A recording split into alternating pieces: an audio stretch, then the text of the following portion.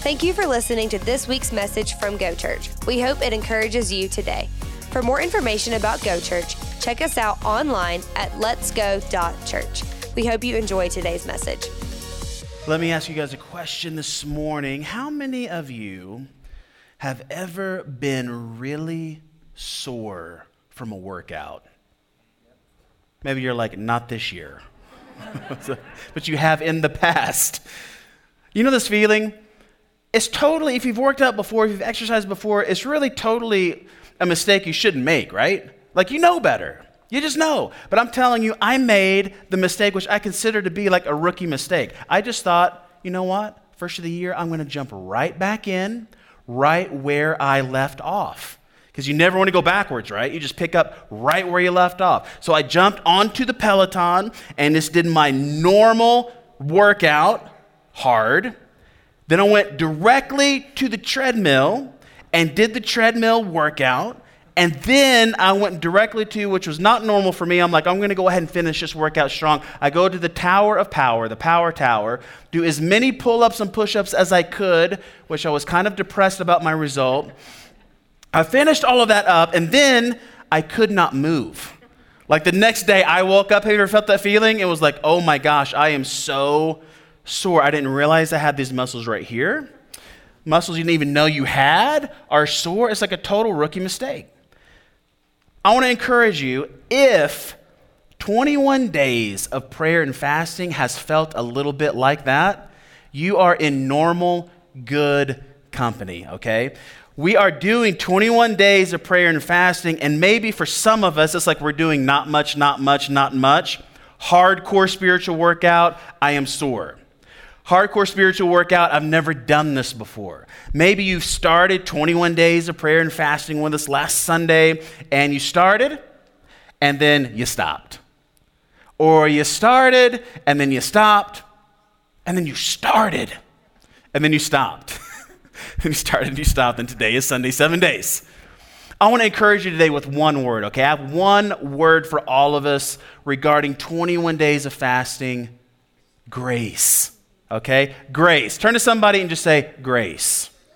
Okay, grace. Grace is giving somebody something they don't deserve. Sometimes we will give everybody else grace, but we won't give it to ourselves. I want to encourage you, if God is willing to give you grace, have grace with yourself. And go ahead and reach underneath your chair. Grab this. This is yours to take today. If you have one with you that you picked up last Sunday, feel free to use it today. If you don't have it, grab one. If you want to take one for somebody else, go ahead and take one for somebody else. It's totally fine. If you want an extra one of these at the end, we will more than be happy to give you one. 21 days of fasting, sometimes it feels like this. Sometimes it feels like this is hard. Sometimes the best things in life are hard. Oftentimes, the very best things in life come at a cost. I like to think about 21 days of prayer and fasting like training, a Peloton thing, a treadmill thing, a triathlon thing. Maybe you're into CrossFit, whatever it is that you're into. Maybe you are in school, you do football, basketball, soccer, lacrosse, whatever it is. I want you to think about training. All right? I just went to go see my nephew do some rock climbing in Colorado Springs yesterday. He had been training. There were hundreds of people packed into this event, and you could just tell some of these kids, totally impressive. Training. You don't go from nothing to some of these courses that these guys were climbing. I mean, it was just absolutely impressive and amazing. Grace. So no matter if it's your first time ever to pray, I am so proud of you. If it's your kind of second, third, fourth, fifth attempt at maybe trying something like this, so proud of you. Maybe you're a spiritual veteran. You've done this kind of thing before. You have fasted something before. You kind of know what it feels like. I'm proud of you. Here's the deal. No matter where you're at, I am challenging you one more step and one more rep with your spiritual development and your spiritual formation. You see, with training, we get it, like the importance of it, right? In so many other areas of our life. If you're going to be an athlete, you got to train. If you're going to be a professional rock climber, you better train or you won't be one for long. We want our surgeons to have gone through training, correct? You don't want too many like DIY, I stayed at a Holiday Inn Express last night, I'm good. No, we want you to have training, plenty of training. If you're going to be a lawyer, training. Going to be an engineer, training. Geologist, training. Lawyer, training. Teacher, training. You need training for so many of these things until parenthood. And it's like, no training needed. You just have one. Sorry, all the first kids in the house. It's like, we learned on you, the first children. That's why they're so tough, so responsible. Training. I want us to think about 21 days of prayer and fasting like training. Why is it that we get how important training is, how important education is, how important it is with our career and our life, but sometimes when it comes to our spiritual life, we don't make the connection. We just expect growth to happen. Or we look to other people in our life, maybe a friend or a family member or a pastor or a small group leader, to make you grow. Like if you're not growing, it's somebody else's fault, somebody else's responsibility. But we would never apply that logic to anywhere else in our life. We would never say, well, this school just doesn't feed me anymore. I'm leaving. Maybe it's not the school's fault. Maybe you need to pick up a fork and a knife and a spoon and feed yourself. Some of the things we need to consider with 21 days of prayer and fasting. It leads us to the one big thing. I want you to write this down. We're going to talk about it, think about it, get into it all day today. Write it down. The way I train shows up in the game. Yes, it is NFL playoff season, and yes, it is on my mind if you cannot tell. Training, game. Maybe you're like, Pastor Nick, I don't even like sports. I'm already kind of checking out. Why are we talking about sports? Why are we talking about training? Why are we talking about endurance? Why are we using this metaphor? Because the Bible does. One of the reasons I love the Bible. Let's look at this. The Apostle Paul writes this in 1 Corinthians chapter 9. He writes, don't you realize that in a race, everyone runs, but only one person gets the prize. So run to win. I love that. Run to win. Don't just run to place. Don't just run to get some kind of participation finisher, trophy. Run to win. All athletes are disciplined in their training. They do it to win a prize that will fade away. But we do it for an eternal prize. So I run with purpose in every step. I'm not just shadow boxing. And then watch this. I discipline my body like an athlete, training it to do what it should do. The Apostle Paul is saying, I discipline myself. I train. I work hard. I beat my body into submission for it to do what it needs to do to help bring me one step closer to Jesus. And training, we get this. Training for career, training in education, training raising kids. These things are not easy. I think we do ourselves a disservice if we assume all things in my spiritual life should just be strawberries and cream. Like if you sign up to follow Jesus because you think serving and following Jesus is just going to make your life easier, you don't know Jesus very well. He said, if you're going to follow me, it's not a question of if you will be persecuted, you will. What will you do when that happens? Training is the expectation. So think about getting that equivalent into your spirit today. Those feelings that you have felt in your body before. That last rep that you didn't think you could do. That last mile that you thought, I was locked up, I didn't think I was going to be able to finish, I dug deep, I finished. That class that you didn't want to go to, but then you decided to go ahead and go anyway, and then it was amazing. That one Peloton class that you tried before and quit because the instructor was crazy, you decided to go back and try it again 2 weeks later, and you finished it. I want you to think about those feelings and say, maybe, just maybe, I should feel some of that in my spirit. This idea of stretching and recovering and stretching and recovering, breaking my spiritual muscle down, and then God building it back. And you build endurance and you build toughness. I want us as a church to continually to grow in being soft and being tough at the same time. Soft-hearted, thick-skinned. We will help, we will serve, we will love the unlovable, we will love people when they least expect it, least deserve it, but it is almost impossible to offend a Go Churcher. I mean, almost impossible just to get somebody to be upset for all the stupid reasons that happen in this world. The only way that we can achieve this is Jesus being at the center. Why do we do our training at all? To bring him glory, to know him. Last week we talked about God as our Father, our Abba Father, growing close to him, spiritual development. I want you to just embrace the idea today. Start thinking about this. I perform the way that I practice. It's true in sports. You perform the way that you practice. That's the expectation. Maybe we should drag and drop that over into our spiritual life. When your life starts to get hard or something starts to break down or an emergency happens, that's not the time to be like, oh, maybe I should have learned something about prayer or memorized a scripture or built some Christian community. That's not the time to start that. That's the time for it to already be a reality in your life that can pay off and helping you move through challenge. So Paul is saying, I discipline my body. I run to win. I train. But I want us to think about this. If we push ourselves in every area of life, like an athlete would, like if you're pushing yourself to the extreme in your career, the hours, the effort, the endless Zoom meetings, whatever it takes for you to be successful. You're just pounding it out.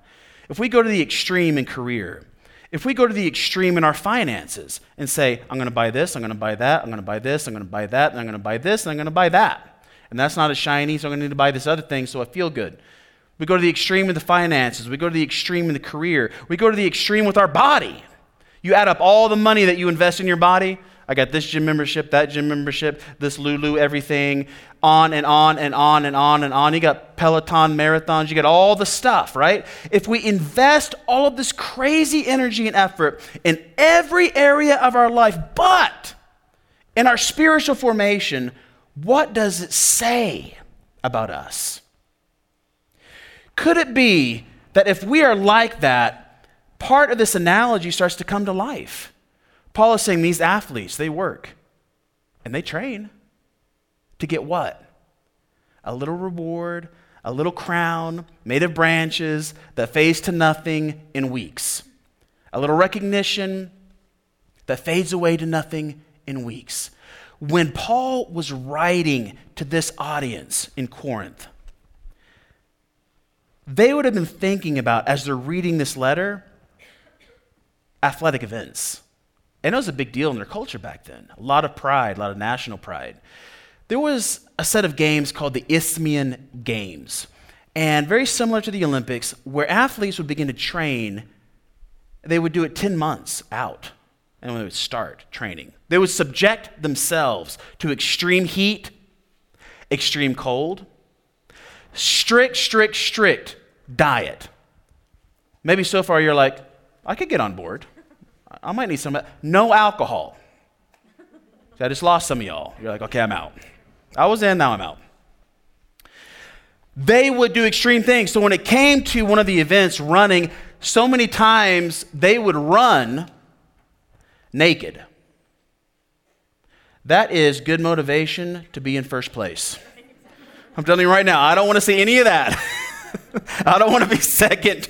I don't want to be third. Maybe Paul is like, you want to be first.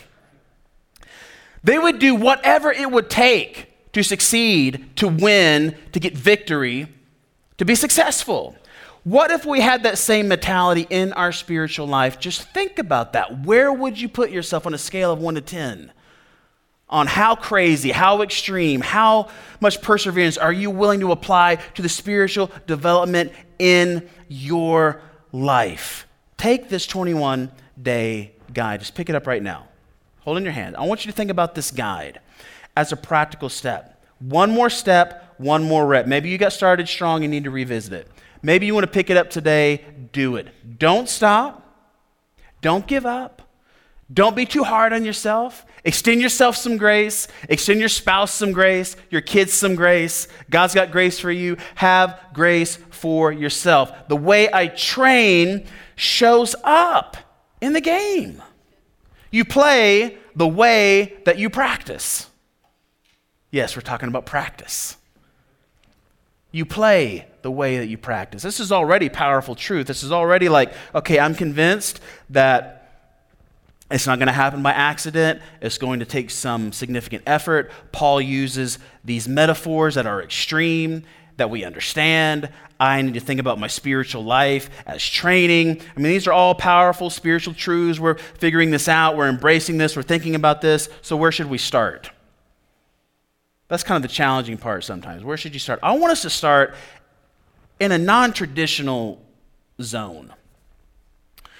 This is one action that I want us to start training ourselves to take over the next week or two. And I want you to write this down. This is our one big action for the day. I will train my vision to understand my circumstance. I will train my vision to understand my circumstance. Let's talk about this. Let's figure it out together.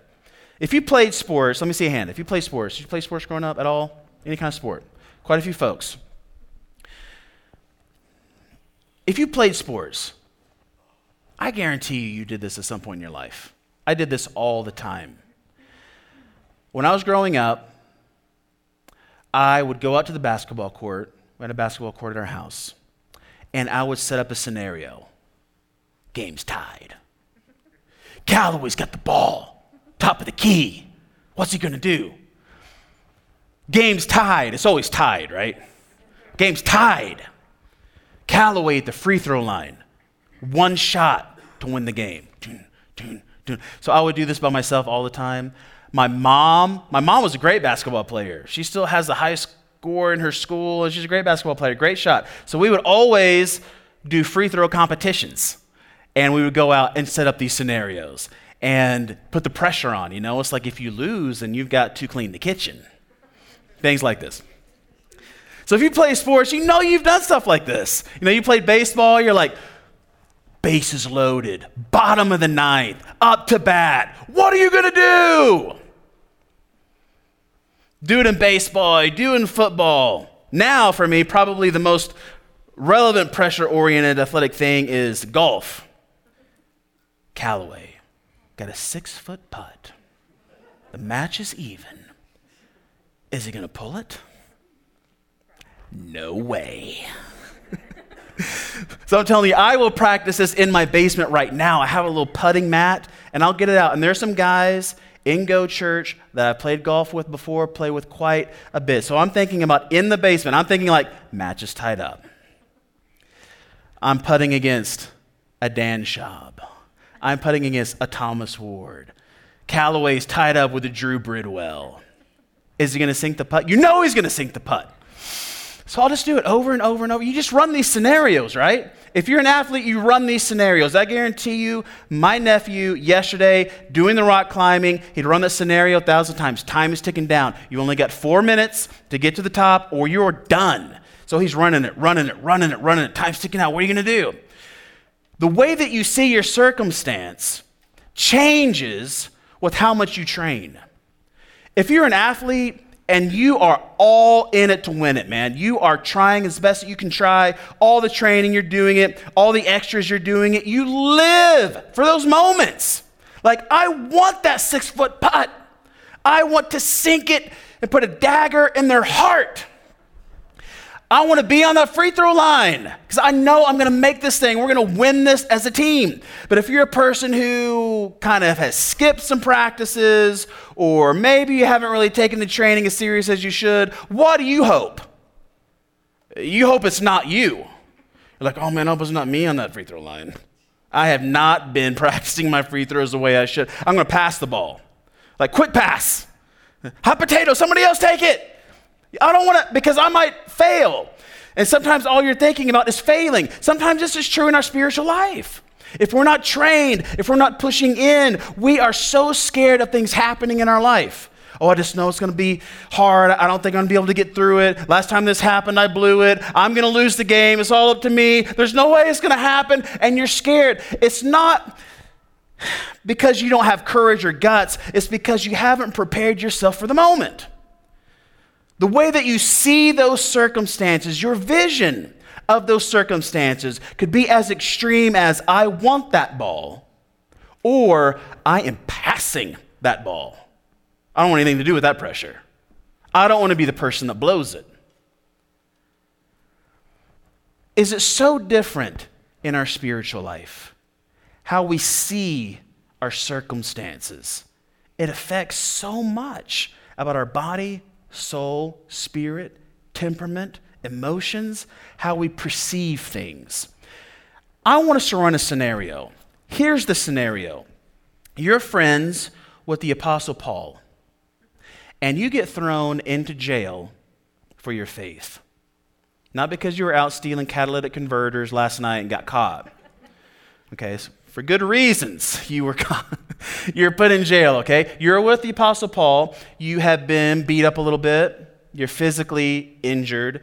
You're put in a jail cell, which is not like a modern, okay? There's no TV.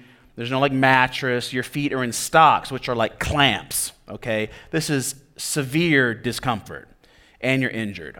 Here's Paul with his friend Silas, chapter 16. Think about this. The way I train shows up in the game.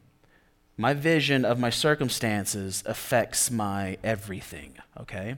Here we go. About midnight, Paul and Silas were praying and singing hymns to God. First of all, is that what you would have been doing? Singing and praising God as you're injured, cold, on a nasty floor with your feet in stock. They're praising and singing hymns to God, which is absolutely amazing to me. And the other prisoners were listening to them. They probably thought, these guys are crazy.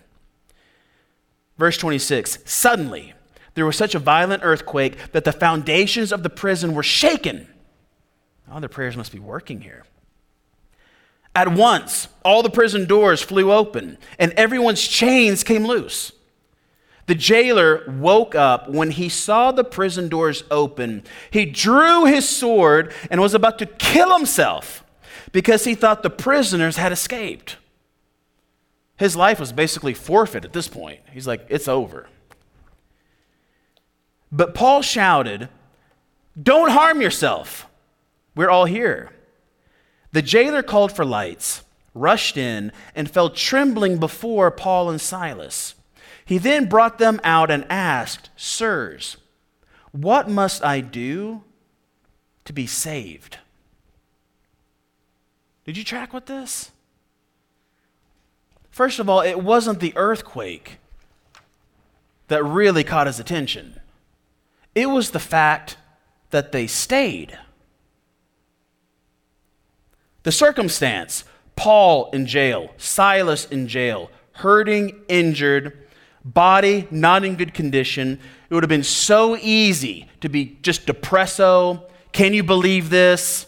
This is ridiculous. We're over here trying to serve God, and here we are in prison. This is dumb. But it's not the case.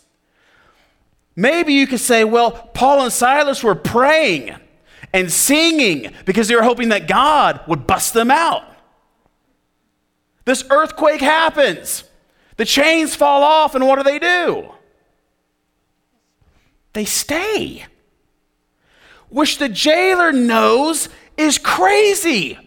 What people who are in jail pops open, hello, you're free to go. I think I'll just hang out a while. Got some really good food here. Great little meat and cheese tray. I mean, it's awesome. I'm going to stay. The jailer's amazed because they stayed. It's my personal opinion. I don't even think Paul and Silas were praying that God would bust them out. I think that they were praying and praising God simply because they loved their Father, not because their circumstances were amazing. You see, it's easy to praise God when everything is wonderful, right? It's easy to pray and sing praises to God and worship to God when your new job comes through, or you get that raise, or your investments really pay off, or man, you invested in N95 masks 2 years ago. Right? Oh, God is amazing. You get into that grad school program. Your kid hasn't caught COVID yet. Oh, God's so amazing. But what happens when you get down in the valley? Like that job that you thought was so secure disappears. Your family that thought was invincible to health things comes down with Omicron, COVID, unexpected. Where's the praise then? Right? Where's the prayer then? What we really believe doesn't show up on the mountaintop. It shows up in the valley. So here's Paul and Silas. They're praying, they're praising. In the middle of bad circumstances, God does a miracle, shakes the place, all the things come off, doors fly open, but Paul stays. Because he stayed, the jailer noticed. He said, this is supernatural. What people would stay? What is this power? What is this happening? The jailer comes to faith. In a sense, Paul staying saved this man's life. His family would have lost a father, would have lost a husband. But instead, not just the jailer, but the Bible says his entire family comes to faith and they were baptized in water. You see, Paul had an understanding. His vision helped him understand his circumstance. Could it be that we've been praying and asking God to change our circumstances when we really need to be praying that God would change our vision of our circumstances? You need to get this in your heart. Let's take it one step further. Maybe those circumstances are exactly the tool that God is going to use to change your life. What if that job that at the moment is getting on your nerves is the circumstance that God needs for you to sit by and have lunch with that one other person at your job? And that one other person on some seemingly random day happens to ask you, how do you make life work? You happen to share your story. And just like this jailer, they're a little awestruck. How can you have faith? How can you have faith? How can you have this energy? How can you have this belief? How can this God be real? You share your story and their life is changed. But if you would have left that job, maybe that person never would have known. My challenge to all of us today, maybe there are some circumstances that we should embrace. And even though they're hard, we thank God for them. Just like that really hard workout. In the middle of that really hard Tabata Tuesday Peloton, you think that instructor is possessed by the devil. This is so hard. But you know, on the other side of that is growth and strength and advancement. What if you had the vision to understand your circumstances in that way in your spiritual life? It might be hard now, but it's for my good. It might be hard now, but God's up to something. It might be hard now, but God wants to do something in their life. I'm going to stay. What if there's a circumstance in your life that instead of praying and asking God to get you out of it, today you need to make a determined, spirit-led decision to stay. Maybe you need to stay in that marriage, even though it's hard right now. Maybe you need to stay connected to that relationship, even though it's hard right now. Maybe you need to reach out to your grown-up child, even though it's been rocky and hard the last 5 years. You're going to stay engaged. Your workplace is hard. Maybe you're not loving this moment, but maybe God's speaking to you, say, I need you to stay. I'm not done with your development there. The vision to understand. The steely, determined, faith-filled willingness to stay when God wants you to stay. Will you do that? The way you train, it shows up in the game. And we're not competing for little fake crowns. Today, let's think big picture and think huge and think eternity. Is it any wonder why the Bible says, don't spend all of your life trying to store up riches here on earth where things will fade away and in 2 generations nobody's going to know who you are anyway, at best. Your money's gone, your influence is gone, your education doesn't matter anymore, but to store up riches in heaven, which doesn't fade away, it doesn't rust, it lasts for eternity. What kind of crown are we working for? Let's pray. God, I come together with my friends, my family, your church, your kids, all together today, God. We come to you, our Abba Father. You know what we need even before we ask it, but Lord, there's something powerful that happens when we ask in us. God, I pray right now that you would help every single one of us to develop the vision to understand our circumstances. Just because it's hard doesn't mean that you don't have a plan and that plan is good. God, I pray strength for the journey. Every parent, every person who's trying to figure out school, trying to figure out work, trying to figure out parenting, every teenager in the house working on figuring out life, what do they believe, what are they going to be about. God, I pray grace. I pray that you would remind us that you are close, that you are not far away. Help us to push into you harder than we would ever push into career or push into fun things or to push into investments or to push into any other area in our life. God, we push into you today. God, help us to seek the kingdom first, knowing that you will add everything that we need to our life. Friends, hear my voice. Hear the gospel.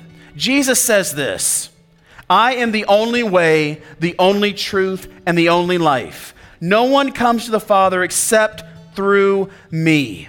We can never gain entrance into the presence of a holy God by just trying to be a good person. We can never be good enough. By just trying to do enough good things, can never be good enough.